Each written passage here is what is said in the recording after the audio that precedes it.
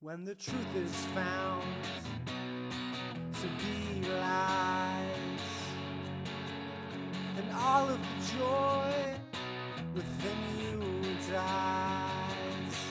What a stupid thing to say. Oh, what a stupid thing to say. Oh, what a stupid thing to say. Oh, what a stupid thing to say.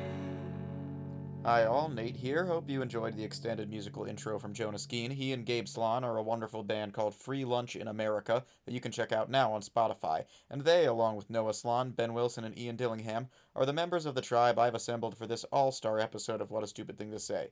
We're discussing one of our favorite Jewish films, the 2009 Coen Brothers classic, A Serious Man. Standard disclaimer, watch the movie first, then come here and join us for what I think will be a fun ride as we discuss sebaceous cysts and Haftarah portions. Protagonist Larry Gopnik gets a foreboding call from his doctor, and his jazz cabbage addict son Danny can only watch as a tornado bears down on his Hebrew school.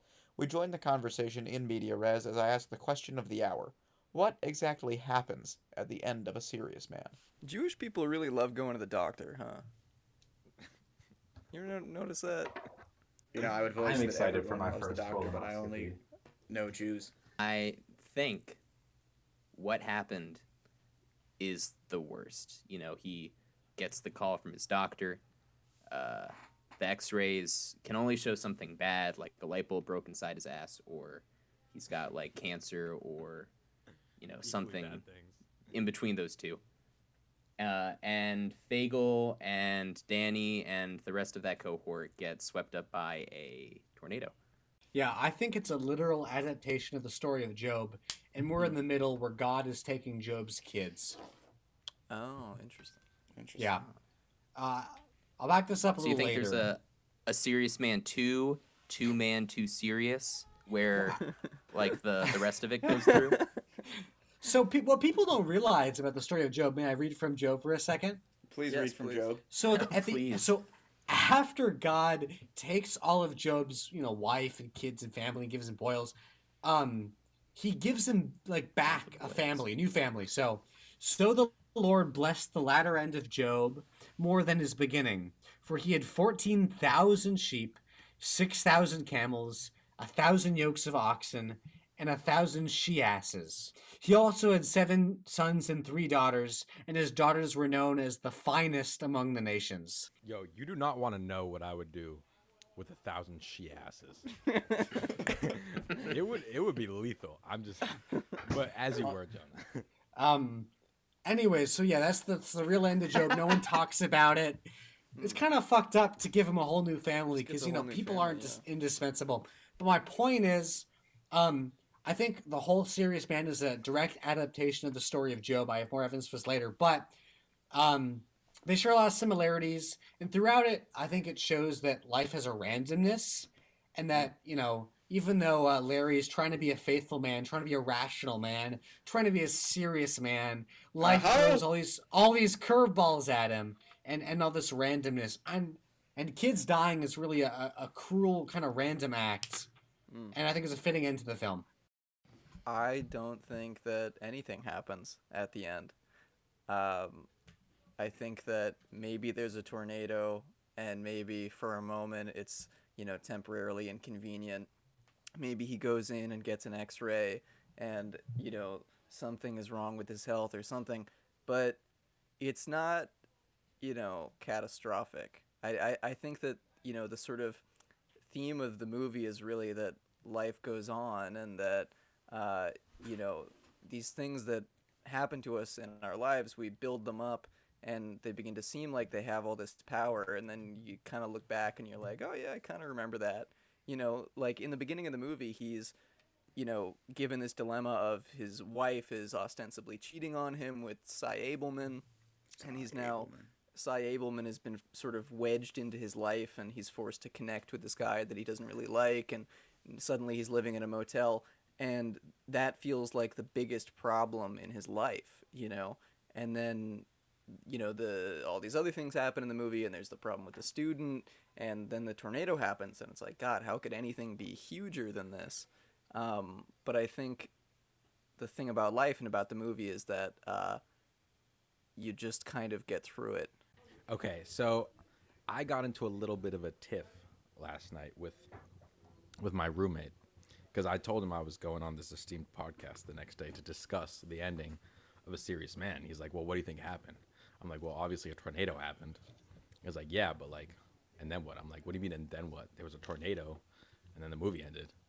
And he started going on about, oh, it's like, means like the contradictions of being an American Jew and this guy whose life was turned upside down. This signifies that finally his life has just erupted into absolute chaos. Counterpoint, though, what could be worse for your life than a tornado? And also cancer. So after I rewatched the movie, since I've been blessed with this new vision of interpreting movies non-literally, which I'm not sure if I've taken to it or not yet, there's an overarching message that we see throughout the movie. And characters speak the same line basically to each other multiple times. And it was only with the aid of certain medication and also a new perspective that I was able to understand, well, how many times is it repeated in the movie? Accept the mystery. You know, accept the mystery. Heisenberg's uncertainty principle. He says to his student Clive, right? What did he say? He's like, Schrodinger's cat. That's all just a story. It doesn't mean anything. The math is where it happens. Like the story doesn't mean anything. Even I don't understand this story. How many rabbis does he go to ask what happens? What's his answer? What happens to the goy? Who cares? You know. So how many times have the Coen brothers told us just accept the mystery? We see that in the film parallels that I'm sure we'll mention here later, in Barton Fink. So the question becomes then, not what happens at the end, but how do you deal with what happened throughout the film? How can we learn to live our lives without questioning and looking for deeper meaning, you know? So it was an interesting commentary on a man who finds himself between the American dream and the Jewish experience and finds satisfaction from neither. I'm going to have to agree with Mr. Benno Wilson that none of it matters. Now, part of that is inextricably linked to my take that the entire movie, A Serious Man, is a riff on all horror movies and is in fact one of those. And the key thing about all horror movies, they don't mean anything. They're just fun and you get a little scared and then you leave. And they're often, annoyingly, tied into Christian shit, but not meaningfully so. They just know that crosses look cool. They never mean anything. You just go and then someone gets possessed or there's a haunted thing or whatever it may be, and that's that, and there's some calamities, and then at the end, sometimes people survive, sometimes they don't, but you leave the theater, and it was just a movie.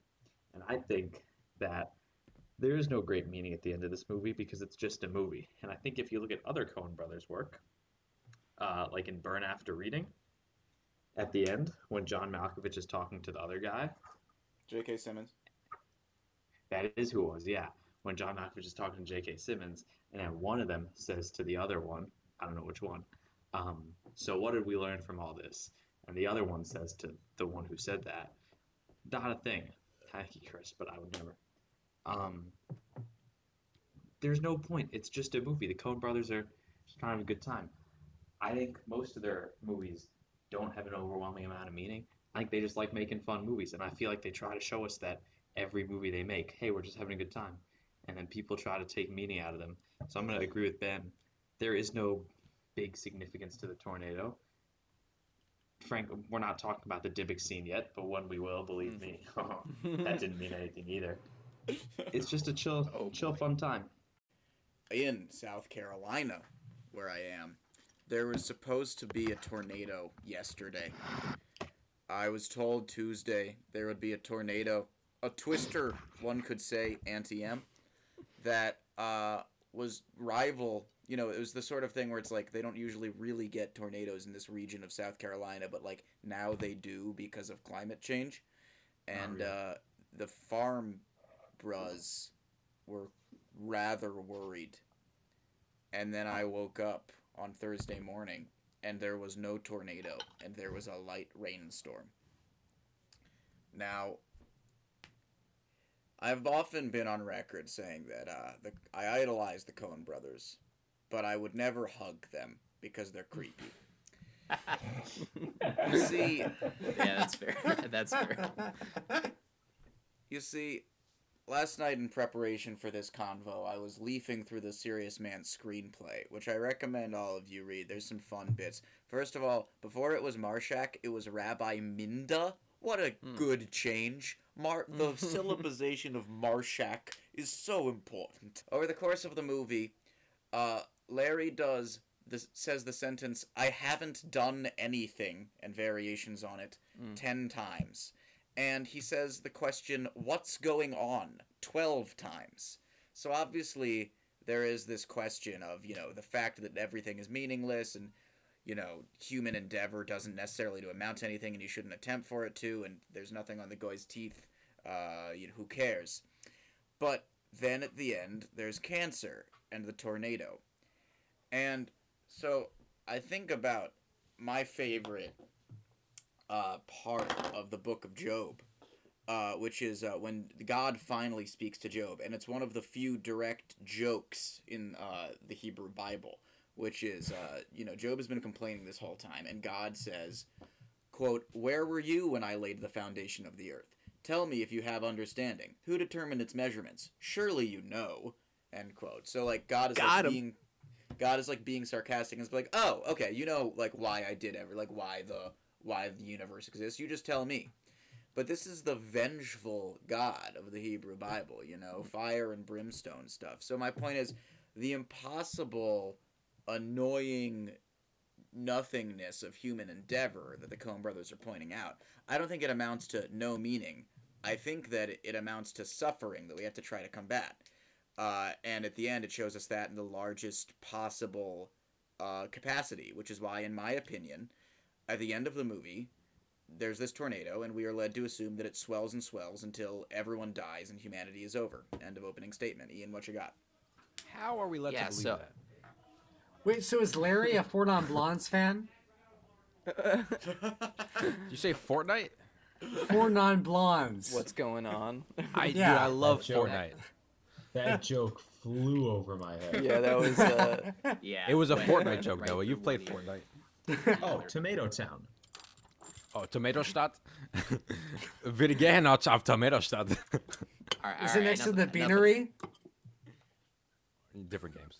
Ian, All carry right, on. let's get back into all it. right, Ian. so I think especially, after watching A Serious Man, and of course, we all had to read Book of Job as part of our time on the shtetl, And all of us did. and all of us did, and of course, from my deep delve into the lore, which is of course the first article that comes up when you Google search A Serious Man. It's really easy to read into this movie, and especially the end of this movie, as a Book of Job fan fiction. It's essentially like, you gotta play by the rules, and if you're good, then whatever, and if you're bad, then fuck you. And you get a tornado and some cancer for your troubles. But, I do actually like, having heard what Ben and Noah had to say, especially like Ben's explanation of it, I having seen other Coen Brothers films, I do like that interpretation, because it is really easy to say, like, this is just a look into the, Jewish American experience. You kind of have to balance your faith with American culture, which kind of by nature is faithless. And you have to balance a culture that promotes reward for hard work with a faith that promotes only, punishment for non-strict adherence to a certain set of principles. But I feel like the Coen brothers, I feel like, Ben, you might be onto something with the Coen brothers. Might have just made it in kind of a nothing even matters type way. Like, you do what you want, and there might be a tornado, and nothing really happens after the tornado. Life just keeps on going. Well, and I think I wasn't trying to say nothing matters. I think I was trying to say, like, there's essentially there's almost nothing which is which we are not able to overcome, and I think that is a really Okay. strong I see. theme in a lot of works that are kind of about Judaism, you know, like to harken back to maybe the other most Jewish movie of all time, Fiddler on the Roof.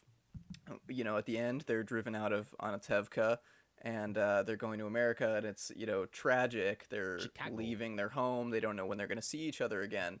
And one of the villagers, I can't remember if it's a named character or not, you know, says, we're always leaving places. And then another one says, maybe that's why we always wear our hats.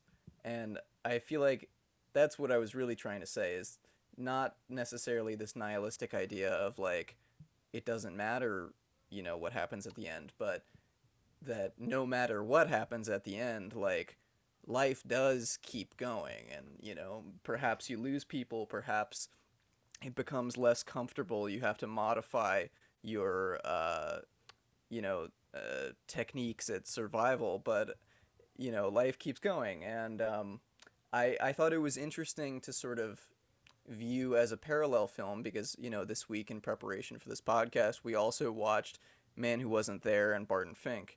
And I feel like the main difference between Barton Fink and Serious Man as compared to Man Who Wasn't There is that Man Who Wasn't There is about a Gentile sort of experiencing this grand existential question of, does anything matter?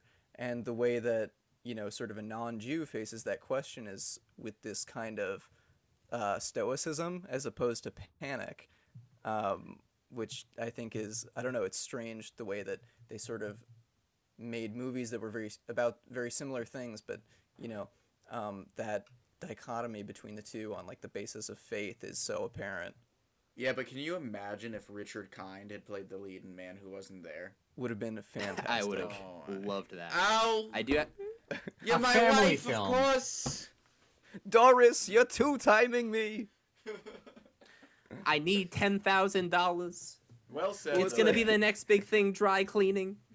It's like at the end of Man Who Wasn't There, he walks out of the prison, you know, and sees the spaceship up in the sky and then just goes back into his cell. If that had been a Jewish guy walking out of his cell and seeing the spaceship in the sky, he would have been like, "What the fuck is that?" You know, like there's sort of this weird like stoicism that Goyim are able to face the void with. It's true. No, well said, Ben. Yeah, Thank I you. think there's something to be said for like how like they sort of like iterate on how people deal with the fact that there are no answers. I think that it's funny you mentioned Fiddler because like maybe the most Fiddler-esque character in Serious Man is and I only know her name because I read the screenplay yesterday, but Larry's friend Mimi, who's like the Yes. very like matronly Jewish mom who like he hangs with at the beach when Richard Kind is like, if they bottle this ad, they'd make $1 million. And like she's like the Is that the one- only time we see her, by the way? Yeah, that's the only time we see her, and she's like, we're Jews. We're We have Jews, this well Larry." of tradition to turn on. The defense is wrong. And it's funny how like it seems like to me it seems like she's so out of place, like that like Fiddler-esque, you know, like standard Jewish dogma like does nothing to help Larry. We're brought right back in by Richard Kind's just naked chest. Oh Yeah, my his god. beautiful body. Yeah, of course. He Yeah. worked out. He worked out for that role. Yeah. Yeah, it was a real Christian Bale maneuver. The Book of Job is known as one of the only biblical stories that is 100% undeniably, agreeably non-literal Lit. and didn't actually happen. It's one of the few biblical stories that is taken as a 100% fable and allegory. That's The interesting. man named Job never actually existed. So do with that what you may. Perhaps apply it to the whole story and understand that all of it is fable, maybe. I don't know. But something else that I noticed that doesn't really have to do with the ending, perhaps, but as much as it does the characters, is this. We have to. When you remember what time and place this story takes place in, right? 50s or 60s America. Does anyone have an exact date? 67. 67. 67. Yeah, 67? summer of 67. Yeah. Well, the point is, it's so the shuttle scene at the beginning, which I'm sure we'll get to in a little bit, right? And then you jump straight to 67 America, and Larry is just completely left in the dust by this Jewish counseling that he receives. It does next to nothing for him.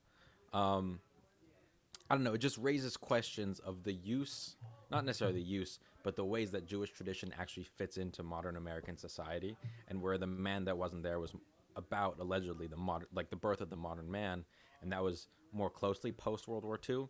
This is also in the shadows of World War II, basically. So someone like Marshak, I'm assuming he came over during the war and during the Holocaust. I'm just painting his backstory. And he's giving out advice that was built for the shtetl. It was built for a different kind of community, a community that was very strongly connected with each other, where things happen slowly. There wasn't that much connection with the outside world, right? And he's giving out this very, very, I don't know, wise, sage advice, mostly quiet. He spends his time thinking. In America, you don't have time to think. You just got to do stuff. Thinking doesn't pay the bills, right? So Larry's facing all these crises of America, really, right? Waiting for tenure. His wife is, canoodling with Cy Abelman. And there's an absolute loss of, what's the word? But the Jewish tradition that was built for the shtetl, he finds doing nothing for him.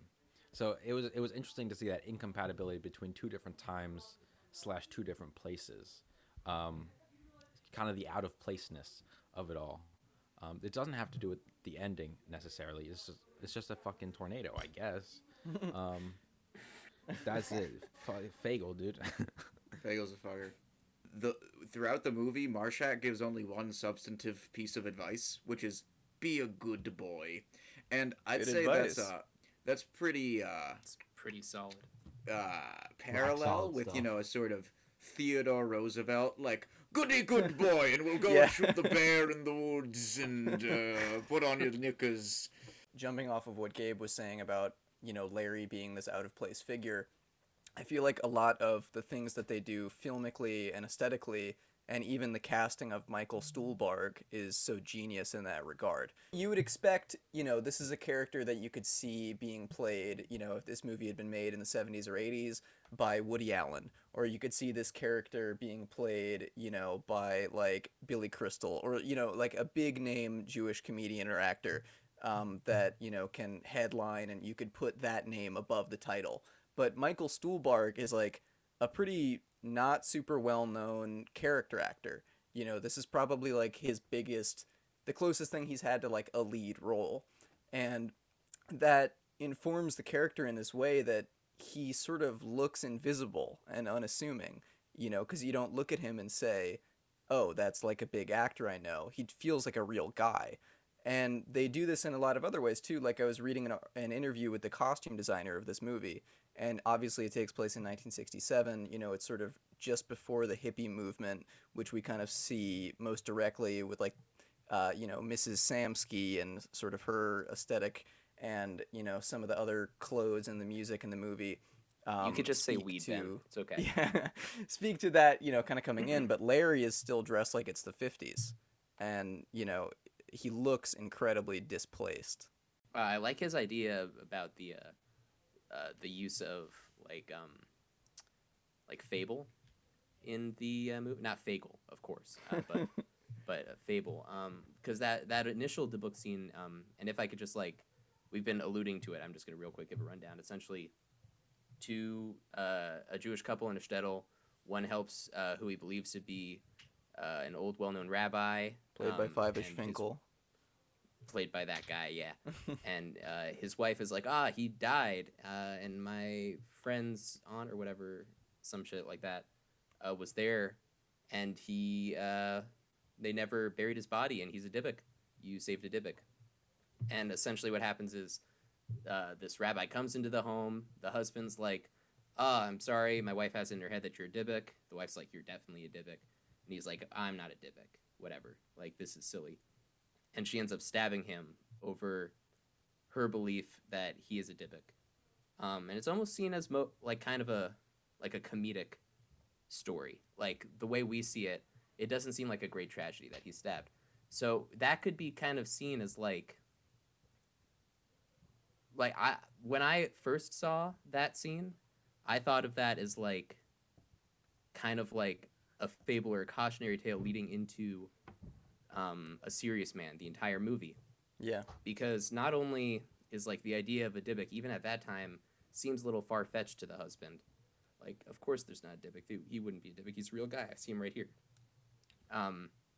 But like to a certain extent, it almost seems like even at that point, the like Jewish mysticism and the like Jewish culture is like a relic of a previous time. Like the husband doesn't believe he's a Dybbuk. He doesn't think there's any way he could be a Dybbuk because that wouldn't happen at that time, even though they too are in the shtetl when a lot of this culture was In like, the really... shtetl. Exactly. In the shtetl. As I'm sure some of you know, the Coen brothers originally sought to get a scene from the Talmud, from the Midrash, to fill out the opening of the movie, but they instead created their own kind of Jewish fable. And I think it's quite similar to some of the stories in the Talmud, in this kind of dark perversity. But I don't know, I really like the opening scene. I think it sets the tone for the movie in the sense of you can't really tell what's real. You can't really tell if this man's a Dybbuk or not. It's left pretty ambiguous, but also has a quite Jewish bent. I mean, in Judaism, there's no clear answers. You know, a lot of things are left up to mystery, left up to the kind of the unknowable.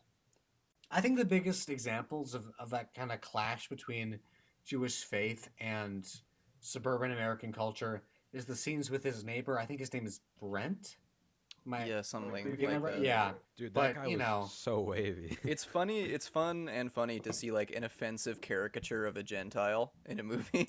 Oh yeah, you never see him. Yeah. Maybe in Caddyshack. Yeah.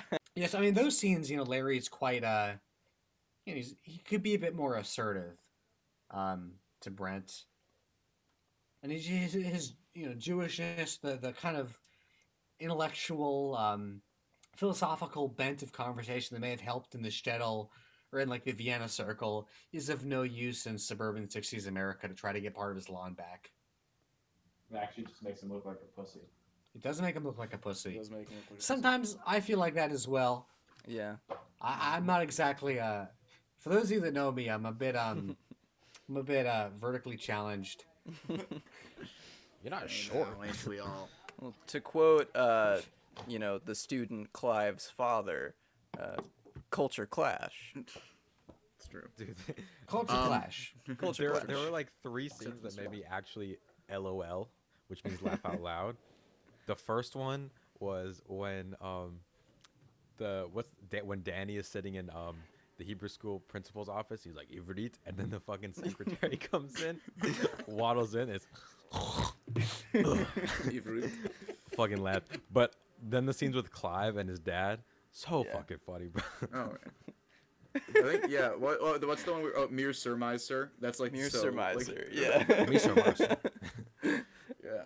Accept the mystery, bro. Accept the mystery. Yeah. Bro, when he was like, she was like, I know what you've It done. was He's a like, powerful joke. no, only I know my actions. This is so true. Also, like, I didn't leave it. I didn't say you left anything. I have everything. I'm not missing any objects. Yeah. Yeah, that's wavy. I got it all. Going off of something Jonah said, which is about, like, there's sort of this essential Jewish character to the movie's concept that there are no answers, which I think is really embodied in one of the movie's, like, deliciously ambiguous characters, Rabbi Nachner, you know, the rabbi between the junior rabbi and Marshak, who I love. Teeth Man. The Teethman, yeah. Who I love for several reasons, not the least being, of course, his vague resemblance in looks and personality to a certain silver-haired rabbi near and dear to my heart. He could totally be found at Shomer Yamuna. Absolutely. Oh, Can I just say that? Yeah, and it's just like Nachner, like you can never tell as I don't know. I speaking as a guy who knows a lot of rabbis and a lot of whom I love dearly, Nachner All right, stop embodies bragging. this sort of like. All right, settle down. Nachner embodies this sort of like you can. He's got saying all the right stuff, but you can never tell if he is like really a wise sage or what Mel Brooks would call a bullshit artist. Like, or is it all like an artifice? When he says stuff like, Cy Abelman is in Olam Haba, which is not, the Gentile idea of heaven and hell. It is a community. And it's like, that is such a lovely turn of phrase, but is it sort of like couching something? Like, does Nachner really like know what he's talking about? Like, we don't know. And there's like two sides to that coin, and one of the sides is like it's horrifying that there are no answers, but the other is like at least we're all in the same boat. I don't know, and like Jews kind of like have fun with that. We are not promised a luxury first-class lounge where we can eat milk and cookies for all eternity. Yeah, he loved talking about milk and cookies during that whole spiel. And if I could speak on that, What, on milk? Yeah. You can Yeah, I speak love on talking Milky, about and it. Because I know he can't speak on cookies.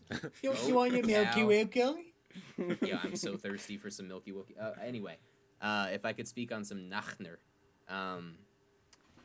I think, like, though he could just be a bullshit artist, a big part of, like, the message of this movie is you really just, no one really knows. And whether that's because of the, like, Book of Job style interpretation, like, no person could know what's going on because God's got it down packed, or if because there's not anything to know. Like, no one knows, certainly not Rabbi Nachner, so all he can do is kind of like interpret it in a way that benefits the community. Yeah, and that's one of my favorite like tiny moments is like when it's like clearly like his ego talking when he's like, Sussman doesn't know what to turn. Who does he turn to? And then it like cuts to him like pointing at himself and like shrugging and going, the Rabbi Nachner. With the Jimi Hendrix song, yeah. Yeah, Rabbi Nachner played by George Weiner. What a soundtrack, by the way. Yeah. Oh, what a soundtrack. And the original score by Carter Great Burwell. soundtrack. George Weiner, who, like, his other most famous Hollywood role is he's Colonel Sanders in Spaceballs. What? The guy who says, like, President God. Oh my God, you're right. I never thought about that. Yeah. Spaceballs is but like no joke, Spaceballs is actually such a ripoff of Star Wars, and I don't know how he got away with taking that. No, there's like no fucking creativity behind it. Like Pizza the Hut, Jabba the Hutt, it's the same shit. True. Oh man, you guys know, in my life I've had 2 new like celebrity sightings in Manhattan, and both of them were Richard Kind. Really? Yeah. That's No amazing. way. Yeah. You've seen him? Wait, Nate, I thought you punched Rick He's Moranis. real? Oh, I did Yeah, punch that Rick was- Moranis. I don't really count New that York. as a celeb. You know he's still recovering from that bruise. Yeah. I mean I hit him hard. No, but the Nate, what's first your was, like- address? Say it. Just say it, yeah. Yeah, let's hear it. Come on, for the fans. Say it. Give the Say listeners an idea, Yeah. you know. I Nate, on a live scale of 1 to 10, what's your social security number? What I part of live- town are you in? near Lincoln Center. I'll give you that. Okay. And it was there. Very The cool. first sighting was Sarah graduated from getting her master's in social work at Columbia, and we were waiting outside the auditorium to enter her graduation ceremony. And Richard Kind's daughter was in the class, and I just saw like Richard Kind in like a tux, just like impatient. You can see him like impatiently tapping his foot on the ground because the line my was taking God. too long. The other was even better. The other was during the pandemic, and it was like raining, and I was like hustling down Broadway, and I was under an overpass, and I just like out of the corner of my eye see like, you know how like parents will like take a phone call on speaker even though they're the only person taking the call, and like hold it like a foot out from their what a- chin. What a And- maneuver. yeah, and I just pass, and I hear the voice going, yeah, I'm here now. I need to get to L.A., but there aren't any flights. And, like, it was him. I swear to God, it was him.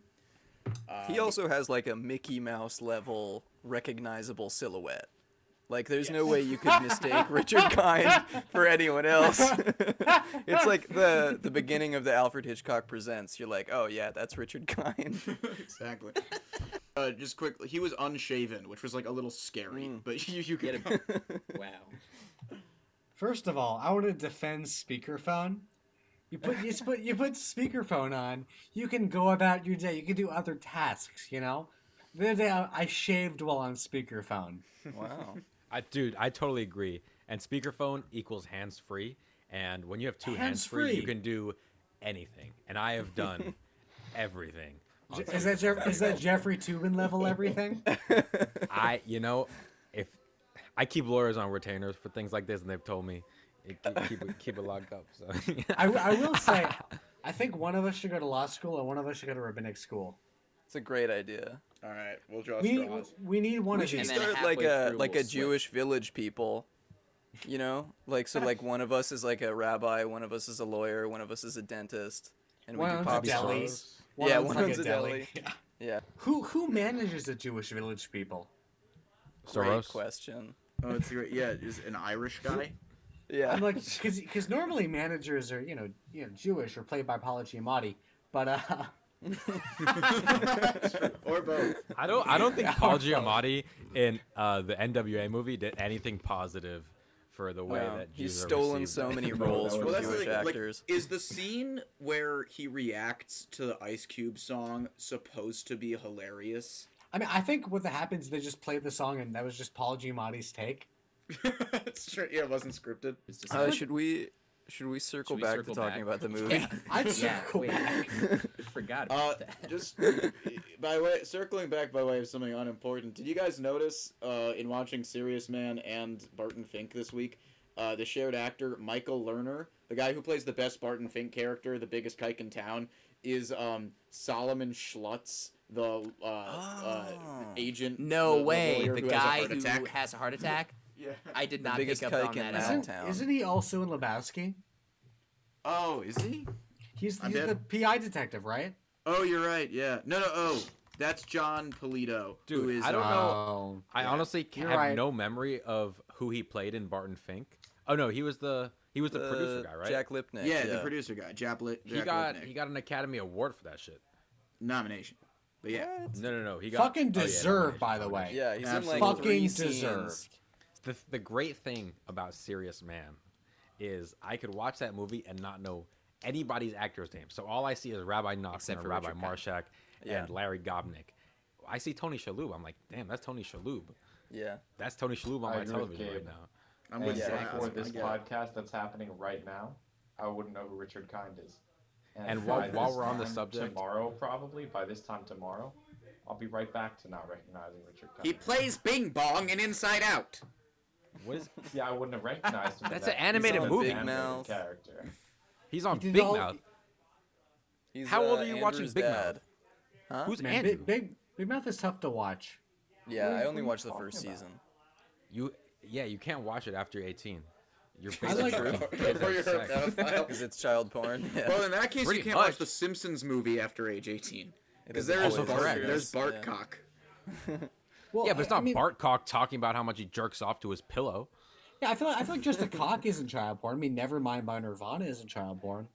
By the way, I don't know if you guys have met yet with the Waters right now. if you've met yet with the new Rabbi Bartcock. Yeah. There was a great joke from like early 90s Simpsons where like Bart whatever the plot of the episode is, it's like Bart can't hang out with his friends because he is in trouble, and Milhouse comes by and he's like, "Hey Classic. Bart, we're gonna go see an R-rated movie. It's called Barton Fink," and the kids start chanting, "Barton Fink, Barton Fink." What episode is that in? That's fucking hilarious. I don't That's remember good. the episode. I just remember Dude, I would be so pissed if that was my first R-rated movie and I was like Exactly. hyped for it, and then I just had to watch Just John about a Jewish man Turturro having an just existential crisis. talk. That was so awful. Dog, I did not get to Barton Fink. Did you watch the bruh who wasn't Nate? No, I had a lot of midterms this week, Oh, but I fair. watched A Serious Man. All right, the man who wasn't there, kind of boring. I loved the last scene. I like the scene where Scarjo tries to give him a handy because Billy Yeah. Bob is really good at just acting like the pure terrified discomfort of like a middle-aged man in that situation. Yeah. Dude, That's she was so going good. for Roadhead. She wasn't giving it a handy. She was going You're for right. Roadhead. You're right. I'm boulderizing, aren't I? Yeah. How are the Coen brothers not canceled for writing into a script as like a 16-year-old 17-year-old girl? actress. Yeah. 17-year-old actress. Yeah, she was 17, Yeah, right? Scarlett At the Johansson was time. 17 at the time. Yeah, Did she actually have to touch Billy Bob on his private parts? I it's a doubt movie, that Gabe. there was Probably any not. actual contact. It's a movie. Do you know You the don't have to say difference it's a between movie, bro. movies You know and they real actually. life? It's real people, it's dude. a television program. Gabe, do you know what acting is? They Do I like know- imagine you pretend to do something, but you're not actually doing it. It's called lying.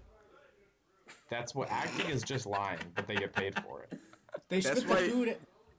Eating every time they're eating food, they spit the food out, Gabe. Do they actually? Yeah. The calories. Why do Yeah, you they think spit it that in they a were bucket. so angry at actors in the It's the 50s? same bucket every It movie. wasn't because they were communists. It's because they're all liars. That's why It's true. Leo like shouldn't have won an Oscar for The Revenant because the Oscar. He should go didn't to fuck the bear. The, he Yeah. didn't He fuck wasn't the an bear. actual. Wait, did that happen in the film? Yeah, he fucks the fucked the bear. He fucks The a That's, bear. the, bear. that's the main premise of the movie. The That's bear the fucks whole him, movie? If we're being And he got an pedantic. Oscar for it? He did. It's I bear thought the fucking. premise was that he I cut never it saw The open like Revenant. in Star No, Wars and then he crawled got a in. horse open. He got a horse open. He fucked the bear. Why would he fuck a Jesus. bear? What? I've never seen the Revenant. Isn't this like a 3-hour movie? Revenant. Wait, Listen, wait, Jonah, were Revenant. you taking a piss, mate? I'm Sacre completely, bleu, the No, Revenant. I'm completely serious, but I've never seen the Revenant. To be Wait, so to there's be Dead Ass precise, is a the 3-hour movie where bear Leo. fucks Has him. anyone on this podcast What? watched The Revenant? Hold on. Wait. It goes Why both does ways. he fuck a bear? No, he's There's I thought he 69 fights in the game. bear. he's Tom Hardy leaves him out in the cold as he has left so many of us. His broken body is found by a bear, which fucks him. It and fucks the- him? Like That seems highly implausible. I agree. How would the bear possibly know human anatomy well enough to know how to fuck a man? I feel like Humans human are just anatomy is not larger that different rabbits. from- yeah, bear anatomy. Bears never. Humans ever are fuck not, dude. rabbits. I cannot jump nearly as high as a fucking rabbit. What are you talking about? How high do you think You a gotta hit rabbit the can gym. jump? How high I do you guess in think a rabbit can comparative jump? to its body, maybe. I'd like to circle back to a serious man thing really quick. I've been meaning to talk about this. Does anyone at all think that this is a horror movie? I did not get that whatsoever. Yeah, I wanted This to hear is more about Noah's- Noah's take. Yeah, This I is can Noah's tell you where pet that theory. take comes from. It was not a pet theory. It's a man theory, and it comes from me. A horror movie is just an exercise in style. So we open with a spooky scene, which seems to foretell some sort of curse. Right? We start with this whole like kind of curse-esque thing going on. Okay, and then throughout the movie is a bunch of regular shit going on. Right? Like a divorce and a bar mitzvah, while both daunting, are all told fairly run-of-the-mill things. And a lot of it's to do with the sound, and I can't tell you about specific sounds because I would just be on the podcast being like, woo, woo, right? That wouldn't do it. The ability of sounds and certain camera angles, there's a lot of tension, even though all that's happening is he's getting a divorce and his kid is having a bar mitzvah. Okay? And then another thing, so with Uncle Arthur, for the first, like, maybe half an hour of the film, hear a lot about Uncle Arthur. You never see him, right? It takes a long time before they show us Uncle Arthur. So he's like this whole like mysterious thing that's always in the bathroom. Okay? And then draining his cyst. draining his cyst. Oh, right? And then when he and when Larry and Uncle Arthur move into the Jolly Roger, the motel, I remember this quite vividly, right? It's dark, and then suddenly, fridge door opens up, right? So there's just like a little bit of light coming from the side. And it's like this super, like, would be creepy shot if it weren't, you know, this comical thing going on, right? Or another, you know, kind of spooky scene. Or it's not spooky, but it could be, right? So it's the scene where he climbs up to the roof, and they've got like really hardcore, non-diegetic horror music going, like, wah, wah, wah, right? Like that. And then you see his like face come up over the roof line, okay? If this were at night, and this were in the context of an actual horror movie, he'd be dead. Something would come up behind him, he'd fall or something, right? And then there's also the creepy neighbors who never actually do anything other than disrespect the property line, but they're just there and they're creepy and they're hunting me and they have like a dead deer on the top of the car at one point, if I recall correctly. Mm. And so in that way, this whole thing, to me, is a riff on horror movies. They're saying, look, we could just make shit kind of scary, even though it's just this kid smoking weed before his bar mitzvah and Larry trying to get a get. That's the theory. Well, two things really. One, like it never seems like the purpose of it is to elicit fear. It just seems like it's to elicit like a surreal, like anxiety. You know, Unease. It never seems. Yeah, unease. Exactly. That's the perfect word for it. The other thing is there's never a release. There's never like in a horror movie, of course, like, not to like spoil any horror movies, but there's like a build up, there's the setting, there's the scariness, and then there are those moments of like, you know, gut wrenching jump scares or whatever the movie makers decide to put in there to make the audience scared. There's that moment of It's like release. at the end of The Shining if they just like went home. Exactly, yeah. It's like if the hotel was freaky and then they're like, you know, we successfully, you know, babysat this hotel. It was kind of weird, but whatever. But that's not what there's happened in this movie. Well, no, it That's kind a of. movie about how you shouldn't have kids if you want to get work done. It's real true. It's about how Jack Nicholson just loves to murder people. In real life. It was Kubrick's warning about the Jack Nicholson. I remember fondly the first time I watched this movie with any of you. We get to Danny's sit down with Marshak, and Noah very honorably bolted upright and was like, "It's the Dybbuk." And I was like, "No, you fucking idiot. It's a completely different actor." But, you know, They had built the tension to make you believe that the thing from the beginning was going to come back in the end. It's the Especially same with- beard. It's the That's It same is the beard. It's the same beard. two-pronged Not beard. We had seen him halfway through the movie though. We see him Yeah. through the door. There's the whole horror take and the idea that it's the Dybbuk comeback because they had been playing that up the whole time. It was a 5-minute skit in the beginning of the movie, which I don't know about other people, but I forgot about it 5 minutes after it happened because now That's because you have a 60s tiny America. peanut brain. Just because things have tension doesn't make them horror. Okay, my dick gets hard. There's tension. It is not a horrible thing. First of all, that was not a horror movie soundtrack. I agree completely with Ian. It was an anxious soundtrack. It just built up anxiety, which I think is emblematic of the Jewish American experience at times, and the Jewish hyphenated anything experience at times. You know, the saying, always keep a bag packed. Just Gabe and because I you are can allies reshoot anything, this I'm not on you. Just because you can allies, reshoot not- anything and put like the horror thing in it, like when they recut the trailers, it's like, here's a rom-com, but if it was a horror film, doesn't mean the original rom-com, which undoubtedly had some tension in it, was a horror film. You know, that is the most shallow-minded take. That is, the most simple take. You know, that is the most disgusting, baseless take I've ever heard in my entire life. And I sat through 2 elections with Trump, okay? And it's just, it's honestly politics guy. Whoa. fucking offensive that you would come here and tell me a movie about Jewish people is a horror film. A horror film? Do you know Can I what they respond to did to this? us? Yeah.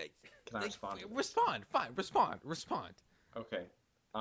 So the one thing that you're missing is actually it's a very good take. Is that it? Yeah. If that's the whole of your response, I respect it. I respect the shit out of that.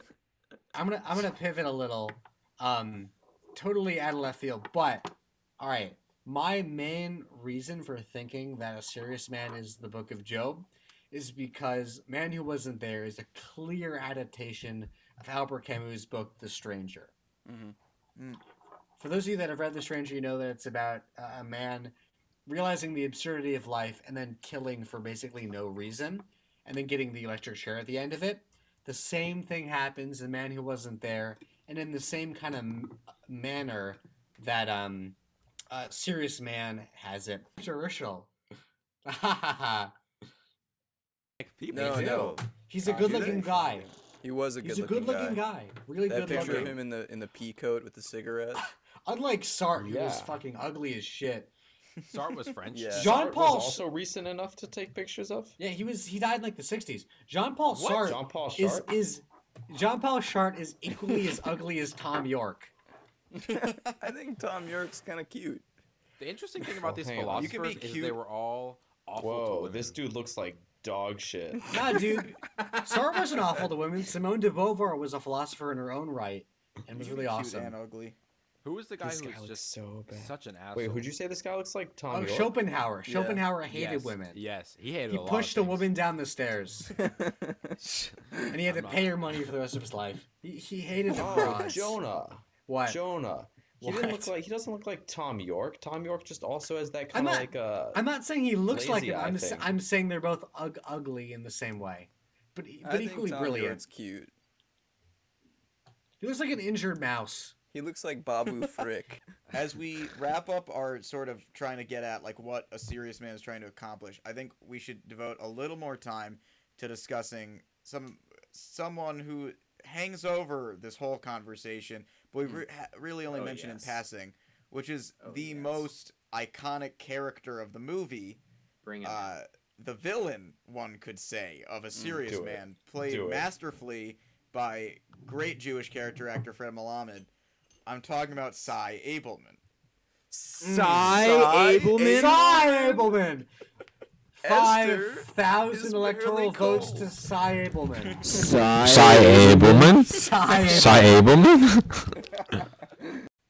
Is there a through line to like sort of this character, Cy Abelman, the imperious, faux, polite guy who fucks your wife? Is that like an essential Jewish fear? Like, are we all worried that our like self-conscious nebbishiness allows Cy Abelmans to fuck our wives? Like, why is he I don't. the antagonist? I think he is kind of like the nice guy that you can't say anything bad about, but is just constantly like playing into Larry's downfall. Like, not only is he writing letters to the tenure board, like bad mouthing Larry, he's also, you know, like presumably fucking his wife, or at the very least forcing her to get a get, so that like which seems like an unnecessarily drawn out process. A what? A get. Which, you know, for our non-Jewish listeners back home is a Jewish ritualistic divorce. It seems like he's constantly playing into all, if not most, of Larry's problems. And at the same time, he also seems to be this respected member of the community that if Larry were to go around and start bad-mouthing, people would be like, what the fuck? Why are you talking about Larry like that? So in a way, it kind of like plays into the helplessness that Larry must feel throughout the movie. Larry can't like really do anything about Cy. Also, Cy, I don't know how much taller than he is than Larry, but in every scene that they're in together where they're standing near each other, he's just such a imposing guy. Like that wine scene where he comes over with the bottle of wine, he seems scene. like 2 feet taller than Larry, even though it might be This like is not half an inch. Mogan David, Larry. This is not Just Mad a Dog guess, dude. 2020, Larry. This is a wine. a Bordeaux. I Yeah, mean, you that's- need only look at like one of the most obvious, I feel like, namings of a character ever to understand what Cy represents. His name is literally Able Man. So You smart, know? so wise. My Can you interpretation. elaborate on that? His name is Able Man. He's a man who's able. You know, it's like Until he was it's he. What frustrates Larry is that he feels like he's powerless. And Oh, here's yeah. Cy, whose name is literally Able Man. He's a man who's able to do things that Larry isn't. You know, You're like absolutely right. he Absolutely. seriously fucked Larry's wife. We never actually see Larry fuck at all in the movie. He has one fantasy, one dream sequence where he fucks Mrs. Samsky and she keeps her bra on and blows smoke in his face. You know, like he's been sort of, I don't know, he's not able to He do the things feels that he wants to unempowered. do. Exactly. Yo, can I hop in on this one? Yeah, go ahead. Do you think that that's related to Cain and Abel at all? Oh, interesting. Good question. I can't answer it. Accept the mystery. I think We I can agree move with on. what Ben's saying. It feels like Larry feels super impotent because, well, he is frankly quite impotent generally. Um, and then Psy, I don't think Psy is like faux polite. I think Psy is both very polite and just very tone deaf. Like he's like, I want to be friends with you, Larry, because you're going through a divorce. Don't mind that it's me who's doing it. Um, he just does everything right. And then I think in the dream sequence where Cy Abelman beats him up and is like, I seriously fucked your wife, dog. Um, that's kind of what he wishes would happen because um, in real life, in the not dream sequence, Cy is doing everything right, and there's nothing Larry can do about it. And if Cy would just be angry at him, or like beat him up or smash his face in a chalkboard or whatever, then suddenly Larry would have a defense, right? He would have his weakness as his defense, which is a legit thing. But in this instant, right, because he never does that, because Cy Abelman never seems to slip up, because he always seems to be this perfect, respected, congenial guy. Serious man. Exactly. Quite Well, serious. yeah, exactly. There's nothing for Larry to if it's only his fault, right? It's not Cy's fault that he's an able man, it's Larry's fault that he's an impotent pussy. Um, and he can't hide behind his weakness. There's nothing wrong with Cy, all this, and I like the able man thing, and that's what I think the dream sequence is about. I think it's him wishing that Cy had one weakness, and the only weakness that he can think of is Cy taking advantage of his weakness, because then he would finally have something, which is very sad Mm. when you think Mm. about it. Jonah, do you want to chime in? Yeah. So my interpretation of Cy Abelman is that he is Satan. He makes a bet with God that he can ruin Job, Larry's life, by fucking his wife. And I think he's the stand-in for Satan in this story. I mean, he appears Satan being to Satan. Larry in a dream, which I don't think mere mortals have the power to do. I mean, obviously you can have dreams about people, but I think within the context of a serious man, it's Cy kind of, inhabiting Larry's dreams. Yeah, I gotta lean toward Jonah on this one because it's got to be on that grand cosmic scale because all the Yeah. humans die. I mean, Yeah. it's literally it's the movie. It's apocalyptic, man. Like, Nate, I do agree with your take. I just also think it's a Book of Job allegory. Oh, know? absolutely, yeah. Like, I don't think their takes contradict each other. I think God could easily have punished Job by destroying the world. Yeah, yeah. Just really giving Job the business through and through. But, perhaps a postmodern take on Job isn't a person at all. Job is life itself. And, you can wipe out the whole world. You can wipe out all the plants, animals, and humans we have now. But there'll still be some carbon-based, whatever, scrounging around the bottom of the earth after all this. Hope so. But when you go on that big of a scale, does it mean anything anymore? I don't think so, but, it's okay. That's life. Well, it's like that's what all the people say. Is that the song from Joker? Yeah. I really like Joker, a Hardly even know her. serious man. Hello.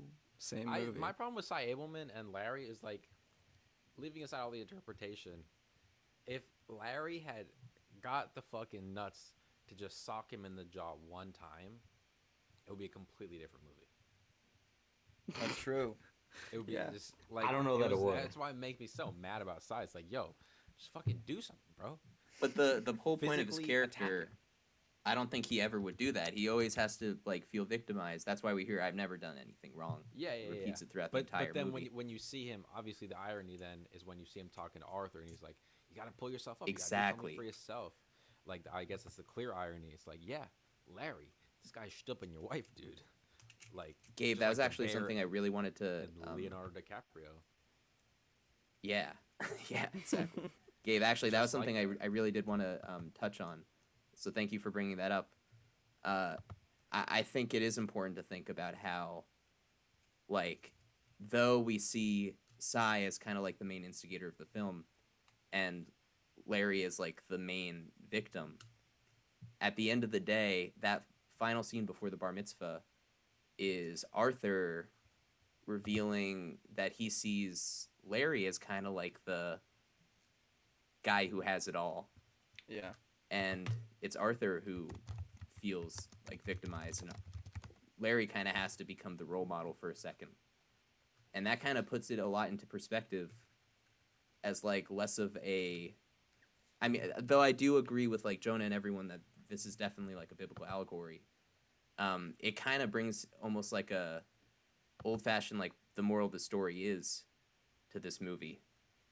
Like, you know, someone always has it a little worse than you, and maybe that can get tied into like the community of Judaism, or maybe that can get tied into the Coen brothers just wanting to throw a little introspective moment into their film. I don't know if anyone's got a thought on that. Well, just real quick, since you brought up the bar mitzvah, that was one of the more poignant parts of the movie, and one of the parts that actually made me a little bit happy and less anxious. And upon the third time watching the film, I don't know, there was something there where finally his Jewish life and his traditions have brought him a moment of closure and happiness and satisfaction with the way that life is, when Danny is just so fucking high, but he reads Torah, and he does his bar mitzvah. And in a way, you know, parallel to me and Noah's bar mitzvah, where a lot of people did not want to be in that room when we were talking. But at the end of the day, it's a moment of great nachas. You know, you become a Jew, you become part of the community, and it's just something that no matter where you are, you know, in your life, no matter what's going on, it puts a smile on your face. And so to me, that was kind of like the Coens, like little, for all the stuff that they may or may not be saying about Judaism and the Jewish experience in America, you do have these moments of just profound satisfaction, no matter what else is going on around you. So I actually enjoyed that. But then he gets cancer, and a tornado comes. I So agree rest with in peace. that, Gabe, and I think that's you know a moment where you really feel like, because A Serious Man is a sort of autobiographical film wherein Joel and Ethan are Danny. I mean, they were teenage boys in a very Jewish suburb of Minnesota in the late. They were born in the mid-50s. They were teenagers in the late 60s, um, and I think they definitely, you know, as they do, and you know the sort of comfortably Jewish aspects they give to so many movies. You know, obviously like the great like Jewish like fountain of memes is, you know, John Goodman and The Big Lebowski, and like it's not like they certainly don't you know, condemn Judaism. They love it and grasp it wholeheartedly, and with, you know, like making a lot of movies about how like complex and screwed up it is. Something I loved in on that vein was as I said, I was reading the screenplay yesterday, and you know, immediately after, like, you see like Danny like still stoned, like accepting the Kiddush cup from Nachner. There's like 10 seconds of the congregation singing Adon Olam, Asher Malach, Asher Malach. In the screenplay, that just says the congregation starts up Adon Olam. Like, no more explanation necessary. This is a screenplay that is an inside joke among Jews, but also for everyone to enjoy. And so, like, it is pretty incredible how it pulls off that warm fuzziness. I mean, I think a after lot of all this the movie. sort I think a lot of this movie was just for us. Like, Yeah, if you I mean, ask most of your non-Jew, they're not gonna like it. I tried to just don't watch get it. this. I tried to watch this a couple weeks ago with my Shiksa girlfriend, and we got, you know, about halfway through, and I think she was enjoying it. You know, she likes the Coen brothers. She was like, you know, laughing at the parts you're supposed to laugh at. You know, she seemed like she was into it. But I think, yeah, she like kind of didn't get it on like the spiritual level. You know. Yeah, to me, this movie was most of all ignoring all meaning. Because I don't think it really. I think it's just a fun movie, but you know, whatever. I think this was just a gift from the Coen brothers to us, saying, "Here, enjoy, Jews." have at it. That's what Yeah. I don't know.